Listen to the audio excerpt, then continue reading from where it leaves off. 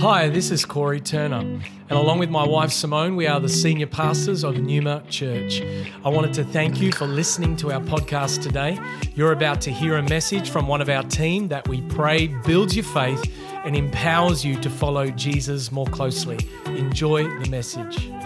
We'll look at a passage of scripture that has been a life verse for me. Early on in my journey of following Jesus, this verse became very meaningful for me, and it became one that I have been regularly brought back to by the Holy Spirit.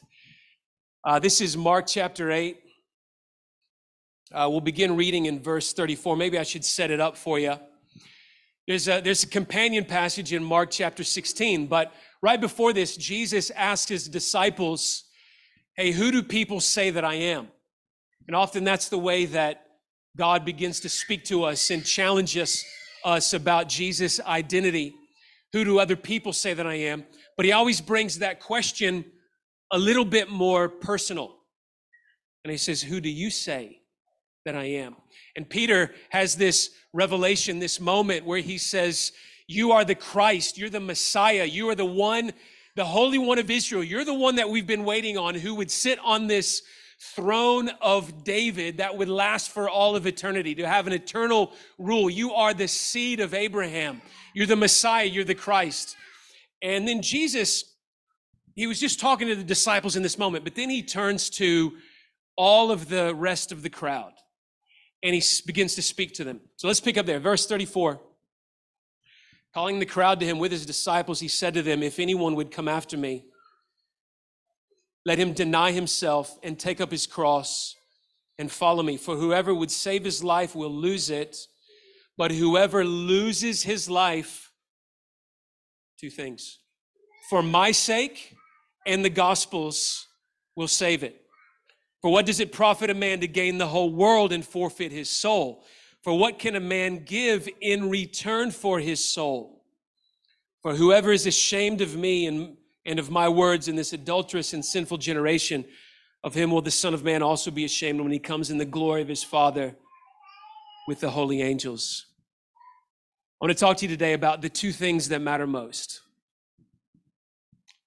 Let's pray. Father, we thank you for your presence, and God, you've been here, you've been speaking, you've been, Lord, even just as we worshiped you, I just saw this, like this river flowing from heaven and going out from amongst us. Lord, we ask that you'd speak to us. Lord, what do we need to hear for 2024? Father, as we look ahead to this year, what do you want to say to us? Father, what matters most? What does it look like for us to align our hearts, our will completely, perfectly with yours? Lord, we're going to be speaking in generalities to some degree. Holy Spirit, we need you to come and make this word specific to every single heart that's here. And I thank you, Lord, that you are the teacher. You're the one who leads us into truth. Lord, we're leaning upon you. Come and make this worth our time, Lord. Lord, we want to hear you speak. We're not here out of religious duty. We're here because we're desperately longing to hear your voice, because you alone have the words of life. Would you speak to us in Jesus' name? Amen. So at our, on the first morning of staff advance, we've got these 2 days of meetings, and we were in worship the first morning, and I had this vision. Maybe it's a vision, maybe it's a prophetic picture. I don't know what you call it, but I saw something, and I knew that in what I was seeing, that Jesus was speaking to me. And what I saw was a very simple kind of a picture and a vision, but God began speaking to me out of this. I saw Jesus, who was just standing there, and he had two things in his hands. In his right hand, he had a smelter's pot, just holding it by the handle. And I'll explain what that is in a minute if you don't know. And in his left hand, he was holding a sword, a smelter's pot and a sword. And as I'm seeing this picture, this vision, these thoughts begin to drop into my head about what this vision means, what Jesus was trying to say. And I was trying to work out, what is this for? Is this for me? Is this for someone? I actually almost started typing out a message to send to someone else, but I felt, no, this isn't a message for them, because I felt to pray for them right after that. This is something that Jesus was not only just speaking to me, but I believe speaking to our church and speaking to the church, that there's something significant about this hour. Now, these are things that are always important to Jesus, but there is some kind of divine acceleration of what Jesus is doing amongst his people and the church that he wants to begin to speak to us about and release over us. So the smelter's pot represents the refining process that the Lord takes us through. You know what the smelter is? It's the purifier of precious metals who sits over the pot. You know, you pour all the gold in, the precious metals, and then you heat it up on the bottom, and it begins to heat up. And in that heating up, the dross rises to the top. And then as it rises to the top, there's those impurities that are in there, and you skim them off the top. You keep doing the process, working the process over and over. Heat it up from the bottom. The impurities rise to the top. Skim it off. And it's a really good picture. And in fact, Scripture speaks of God himself being the smelter. He is the purifier of precious metals. There's a purification process that God takes each and every one of us through. And I felt Jesus saying that I am standing amongst you as your purifier. He's standing before us as the one who wants us to be refined, calling people out of just the crowd and into a life of full, complete devotion to him, purifying our motive, purifying our heart, and putting himself as the most important person in our lives. See, that's what the purification process is all about. It's about burning up all the other idols, all the things that we look to, all the things that we might go to find needs of our soul met, and only Jesus remaining. We see this all through Scripture, that Jesus is demanding to be number one in our lives.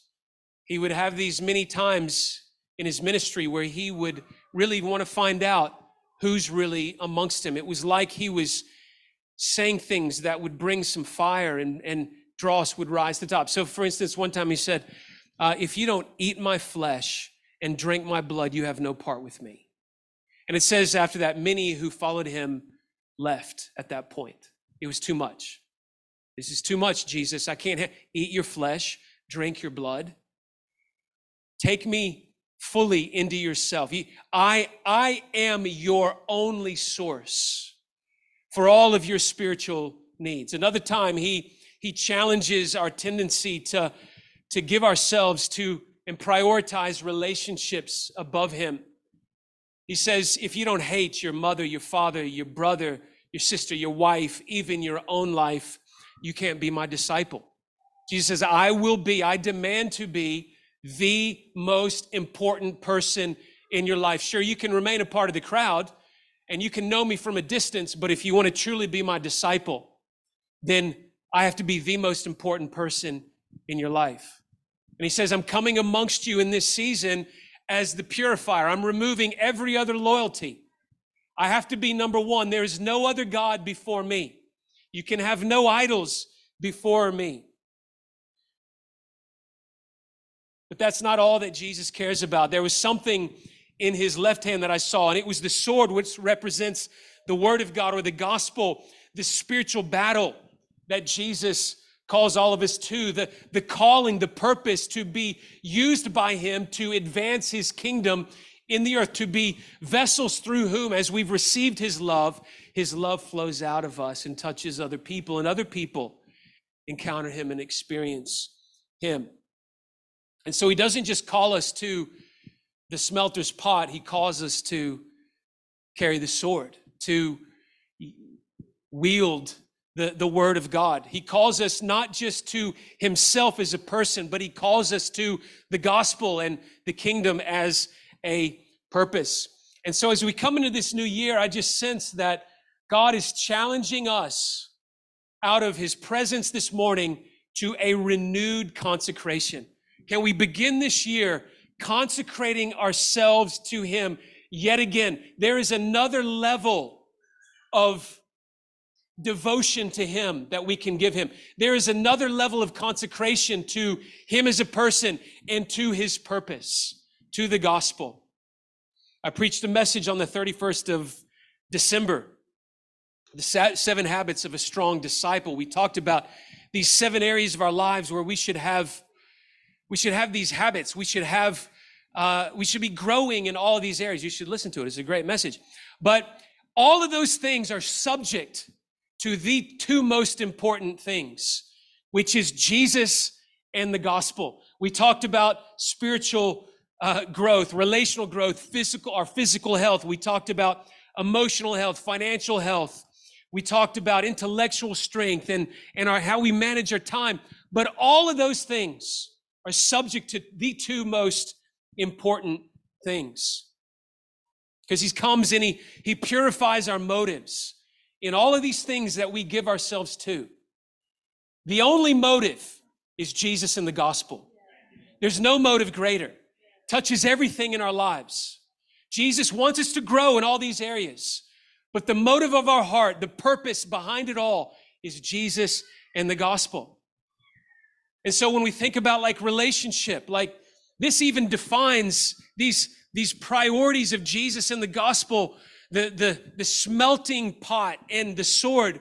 It defines even my marriage, my relationship, who I'm married, the very reason we got married, the reason we have children, the reason we have 6 kids. You don't just go and marry anyone, right? Because it's all about Jesus and the gospel. I got to be united with someone whose heart is passionately devoted to the one whom I'm devoted to. We join ourselves together and we have babies, not just to make us feel good about ourselves, not just to have someone to give an inheritance to, but because of the Great Commission. Because there are no greater disciples on the planet than there's no greater influence I can have than those who are going to get the best time for 18 years from me. They get the most of me. They get for better or for worse. No greater influence in discipleship can we have than in our children. And so it frames everything, our motive for business, finance. Why do we want to steward money well? Why do we want to create wealth? Jesus and the gospel. We want to glorify him. Why do we want to grow in influence? It's not for our own pride and feel better about ourselves. It's for Jesus. It's to glorify him. It's for the gospel. And so Jesus lays this value system out as the only qualification, the prime qualification for being his disciples. If you want to follow me, I have to be the most important person in your life. There's no other option. If you want to come after, you want to follow me, I have to be most important. And my purpose, the purpose of the kingdom, the gospel of the kingdom, has to be your greatest purpose. You got to lay your life down for me and for the gospel. It's not enough for you to just lay your life down for me. Not just enough to jump in the smelter's pot. It's not just enough to love me and worship me and be refined by me and be purified and grow in character. That's all good. But he says, I'm putting a sword in your hand. I'm calling you to a purpose. And so to help us align with these 2 things quickly, I want to just kind of break down this passage. And Jesus, he gives us 3 things related to following him. He gives us the cost of following him, the motive for following him, and the chief enemy of following him. So we're going to pull those out. So first, the cost of following Jesus. We can just simply say this: Jesus requires a life of self-denial unto death. How's that for an altar call for you? All right. Take up your cross, he says. In Jesus' day, the cross was not a religious symbol. The cross was a symbol of execution and the worst kind of death imaginable. We walk around today, of course, with the religious symbol on the necklace, and it has a meaning for us of what Jesus did for us on the cross. But when Jesus said this, take up your cross, he might as well in our day said, take up your electric chair. How dark would that be? You see somebody with a little electric chair hanging around on their necklace, like this is what the cross was an instrument of death. He says, take it up. If you want to be my disciple, if you want to follow me, pick up the cross, because I'm taking you on a journey of death. I'm taking you to die. Galatians 2:20. Man, when Paul said this, the Romans would have heard this when he said, I've been crucified with Christ. The Romans heard this and they disdained anyone who was crucified. If you had to be crucified, to be crucified was the worst way of dying imaginable. And Paul is glorying in his crucifixion with Christ. I've been crucified with him. I'm dead to myself. The old Paul is dead and gone. Man, when we baptized Jono in the river a few weeks ago or a couple months ago, we left the old Jono dead on the bottom of the Swan River, because that's what he demands. He demands death. If you're going to be my disciple, you got to take up your cross. Dietrich Bonhoeffer said this: when Christ calls a man, he bids him come and die. There is just no other invitation from Jesus if you want to be his disciple. And so the smelter's pot is all about death to self. Jesus using the circumstances of our lives to just burn off of us all of the fleshy, self-focused things that we tend to give ourselves to. All those idols before we knew Jesus that were our comforters and that we went to, some of them fall off quickly, but some of them take a little bit longer to fall off. And he comes and he purifies us. And we need to see this process of becoming more like Jesus and being a more moral person, really nothing more than just more and more and more making Jesus the most important person in our life. All right, he doesn't call us to make a big deal about all the enemies. It's just the more we love him, the more stuff starts to fall off. The more I'm worshiping God in his presence. And, I remember being a new Christian and all of a sudden I'm like, ooh, I got some things I need to go home and throw away. It's just the presence of God just comes and burns away lust. He burns away pride.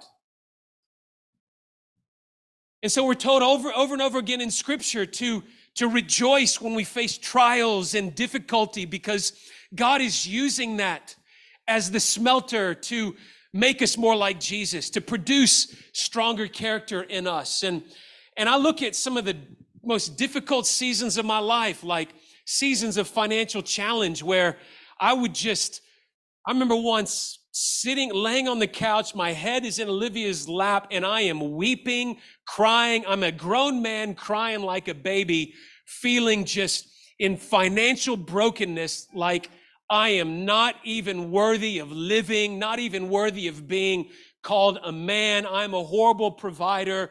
And Jesus in that moment is burning away from me all the other things I'm finding my identity in. Like, I want you to find your identity in me. Your identity as a man is not in how much money you can produce, but it's in your love and passion and devotion and dependence upon me. He burns away the idols because he wants to be most important. And so we take up our cross on day one and we say, here I am, I'm coming to follow you. And he leads us on this journey of deeper and deeper death to self. So what are the idols that most compete in your heart for your affection for God? Jesus is coming in 2024 as the smelter. And so we can work with him or we can resist him. He's not coming to condemn. He already loves us. We're already fully accepted. We're already his son, his daughter. But he's coming and asking us, will you work with me this year? Will you let me refine and purify? Will you let me clean your hands and purify your heart, that my presence might come and dwell with you more richly in 2024? Oh Lord, that's what we desire. We just want your presence. Who can ascend the hill of the Lord? Who has clean hands and a pure heart? And Lord, there's a sense where you make us that in the righteousness you impute to us. But Father, we want to practice it. Father, may there be nothing in our lives that quenches your spirit. We want your manifest presence. Second, we see here the motive for following Jesus. Jesus in the gospel is all that will matter to us in eternity. That's what he's trying to say. It's all that's going to matter. Nothing else is going to matter in eternity but these two things. And so the way that Jesus lays out the extreme cost of death to self and taking up the cross, he says it in a way that makes us think we would be stupid to even bother not doing that. We would be foolish to give ourselves to anything else other than complete and radical devotion to Jesus. He says, if you want to try to save your life, you'll lose it. But if you lose your life for my sake and the gospel's, you'll save it. There's a reward there. There's something he's beckoning us to. He's calling us to. On the other side of that radical devotion, he's saying, trust me, the reward is great. It's worth it. It's costly, yes, but it's worth it. But he's also saying, trust me, the consequences of not doing that are also great.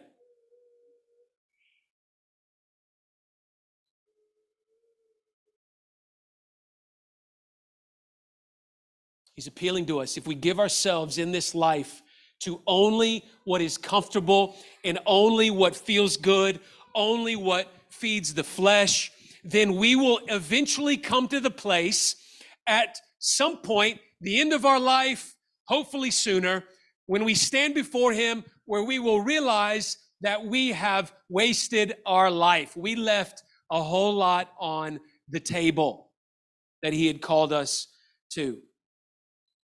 But he's saying, if you will follow me, if you'll put me first, if you will just sell out everything for the kingdom, for the gospel, for this purpose that I've called you to, then you will have no regrets in heaven. And so what Jesus is challenging us with here is what should matter most to you today is what is going to matter to you most in heaven when you get there. About 12 years ago, there was this Aussie woman named Bonnie Ware, and she wrote this book called The Top 5 Regrets of the Dying. Anybody ever heard of that book? I think it was a blog post first, and it went viral, and then she wrote a book. She's like, man, I'm going to capitalize on this. I'm going to write a book. But it was inspired by her time as a palliative care nurse. And so she had this very unique perspective, having worked for many years with people that were dying. And she lists in this book these 5 things that people in this moment of clarity wished that they had given their life for. And they were mostly about taking more risks and investing themselves more in relationship and not allowing their lives to be defined by the expectations of other people, stuff like that. But the point of it is, and really the point she brings out in the book, is that there is a phenomenal clarity of vision that comes at the end of one's life. There's something that happens when you're laying on your deathbed and you're looking back and you're pondering and considering what could have been and what you wish you would have done differently. And she's writing in this book, appealing to people to, can you try to get that clarity now, today, while there's still time to do something about not having the regret later. Now, I got a little taste of this when I had my final coffee with Sophia in Applecross a couple weeks ago. And it hit me as we're sitting there. And I started crying. We're sitting there having a coffee together. And I start crying because it was this realization that it's over. Done. The influence and impact of me in Sophia's life, day on day, investing time in her as she's living under my roof, it's over. And I started thinking about, how did I do? How did I go? Like, could I have done, man, I should have spent more time with her. And, and she's like, oh, Dad, don't start crying. You're going to make me cry. And you were a great dad. But you just can't help but in that moment to have this extreme clarity. And Jesus is saying that there's a moment of clarity that's coming for all of us when we stand before him. And on that day, there's only going to be two things that matter. To what degree did I lay down my life for Jesus? And to what degree did I give myself to the purpose of the growth and advance of the kingdom of God? That's it. That's all that's going to matter. And so Jesus is appealing to us now, saying, prioritize your life around these two things, Jesus and the gospel. Make it the most important thing today. And so can we just begin to invite now this clarity from the Holy Spirit? That's same. How great would it be today, on this day, to have this clarity that we would have on the day that we stand before him, of really valuing what matters most. Because on that day, too late, right? Can't go back. But today, I don't care how young you are, I don't care how old you are, there is still time to lay down everything for Jesus. Don't let the enemy say that, this would have been a great message for you to hear when you were 20 years old. Shut up that lie. Just shut down that lie.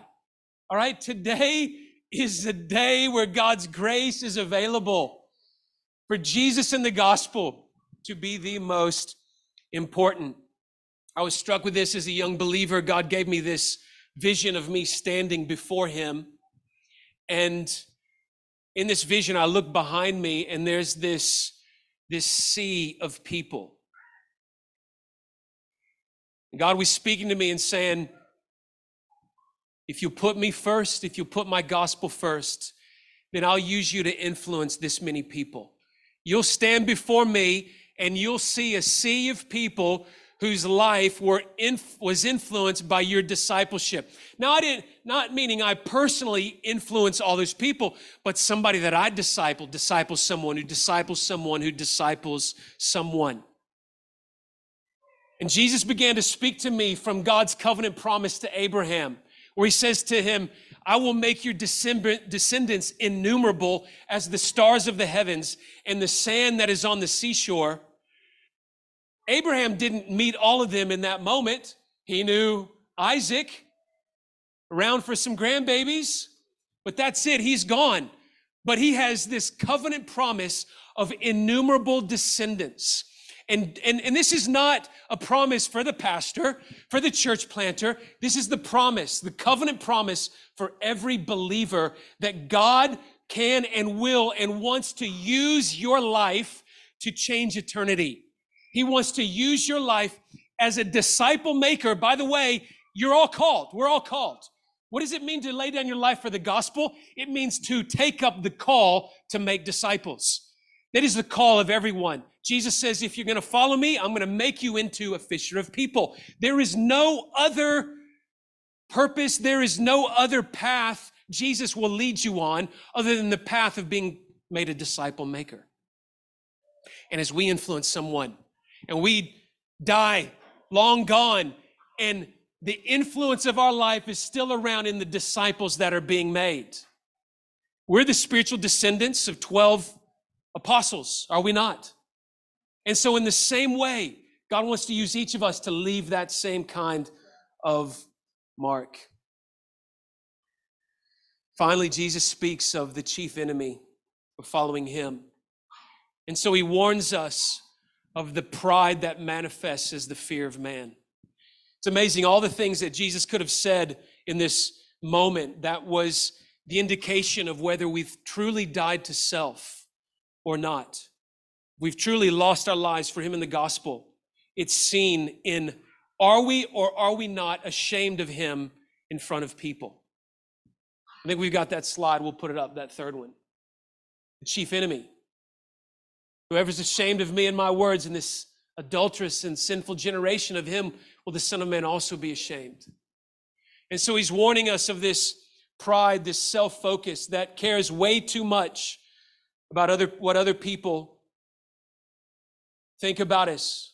It's like he's saying the one thing that will keep you from the smelter's pot, the one thing that will take the sword out of your hand is the fear of man. It's the pride.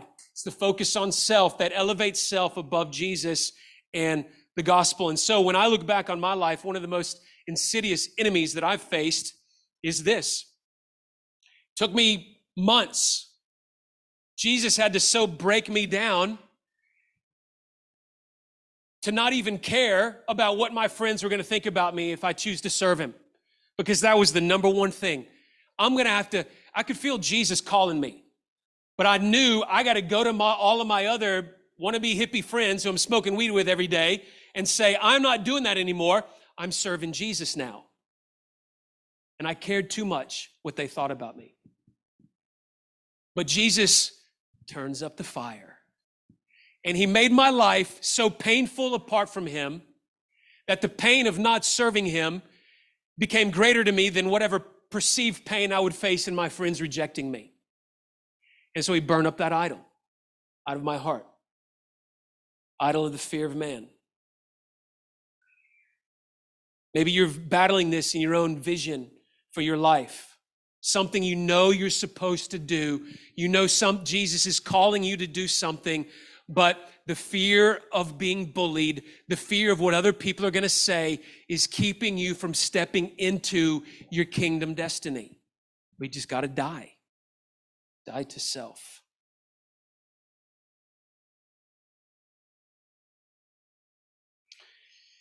There's only two things that really matter. The smelter's pot and the sword. And so I want to really just challenge you to carry this picture, this vision of these two things with you. This is all that matters, Jesus and the gospel. Nothing else. Nothing else. We're going to stand before him. We're going to give an account for our lives. And all we're going to care about on that day is to what degree did I lay my life down for Jesus and the gospel. Just want to end with a story of a dear friend of mine who his life was cut short and he went to heaven, felt like way too early. It's my friend Beto Chapa. He was a missionary from the States. He and his wife Holly. They had two young boys. Their boys were kind of roughly the same age as Nathan. We were living in Melbourne. It was 2005. And they'd come from the States. They were on team there at the church. Put a photo of Beto up here. That's Beto. Beto is half Mexican, half American. That was his wife, Holly. Isaac and Jakey, his sons. I was over in New Zealand, Lives, and a bunch of people went to a couple in the church. They had their 10th wedding anniversary. And it was catered, and Beto ate a buckwheat pancake with caviar on it. And he had an allergic reaction, went into anaphylactic shock. And on the way, he started to feel something was wrong. They jump in the car out on Sydney Road, bumper to bumper traffic, call the ambulance, meets him there, and he dies in my friend Marty's arms, just collapses right there in the middle of the street on Sydney Road in Melbourne. They try to resuscitate him. get him back, and then he goes, get him back anyway. He died. Of course, he leaves Holly and 2 boys. She was pregnant, actually, at the time. So we're all broken. We're all like, how could this happen? She ends up moving back to the States, and she wrote a book. And in this book, she speaks of a dream that she has where Beto came and visited her in this dream.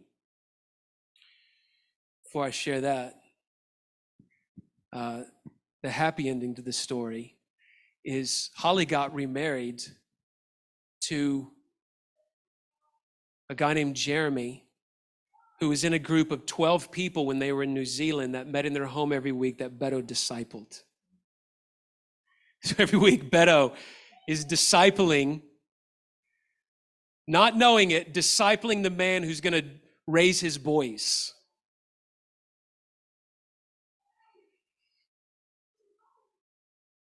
So she has this dream about, I don't know, sometime after Beto dies. She says, it was a long dream. I'll just read this. It was a long dream that held a lot of great meaning for me personally. But I'll skip to the part that is relevant and beneficial to anyone who reads it.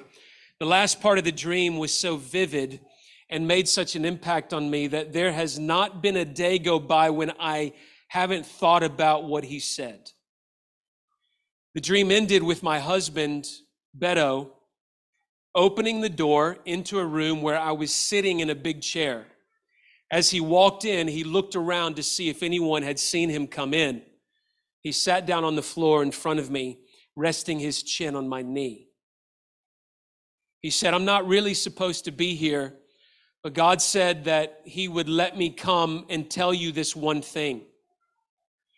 He went on to say, I know that you may not be able to understand this, but you are in a much better place than I am. Don't misunderstand me. You wouldn't even be able to fathom how incredible eternity is. Your mind could never even imagine a place like this, but let me tell you that I would trade places with you in a heartbeat. It really is true that when you worship at the throne of God, you lay your treasures at his feet.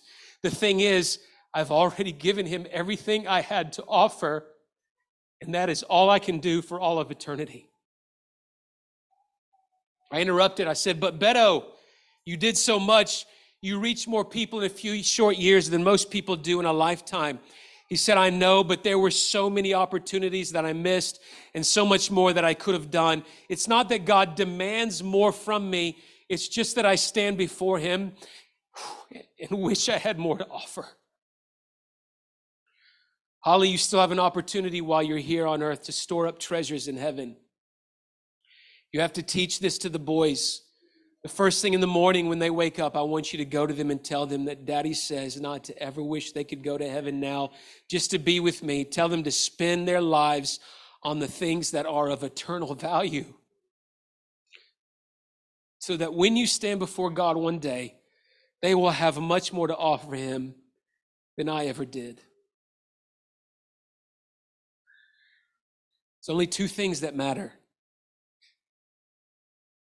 What a gift to have this kind of clarity. We spend our lives trying to get to heaven, thinking about if I can just get to heaven. And what if, when we get there, we realize, wait a minute, it was that life where the battle against darkness is raging. It's that life where all that I have to offer to Jesus for all of eternity comes from. All the gifts, all the crowns, everything I can lay at his feet comes from, to what degree did I lay down my life for Jesus and the gospel? Thank you for joining us for this message today. We don't assume that every person listening has a personal relationship with Jesus Christ. And so today, we invite you to begin following Jesus as your Lord and Savior. The Bible teaches that every one of us has been created for a relationship with God. Sin has separated us from that relationship, but God loved us so much that He gave us His one and only Son, Jesus Christ. Jesus lived, died, and rose again, conquering sin, Satan, and death itself. If we believe in our hearts that God has raised Jesus from the dead, and we confess with our mouth that Jesus is Lord, we will be saved. So if you are ready to pray in faith, turning away from your sin and believing in Jesus for your salvation, please pray this prayer. Dear Jesus, I believe that you are the Son of God, and I ask you to forgive me and cleanse my heart from all of my sin. I receive by faith the free gift of eternal life, and I ask that you would fill me with the Holy Spirit. I thank you that I am born again as a child of God and that you have made me a new creation in Christ Jesus.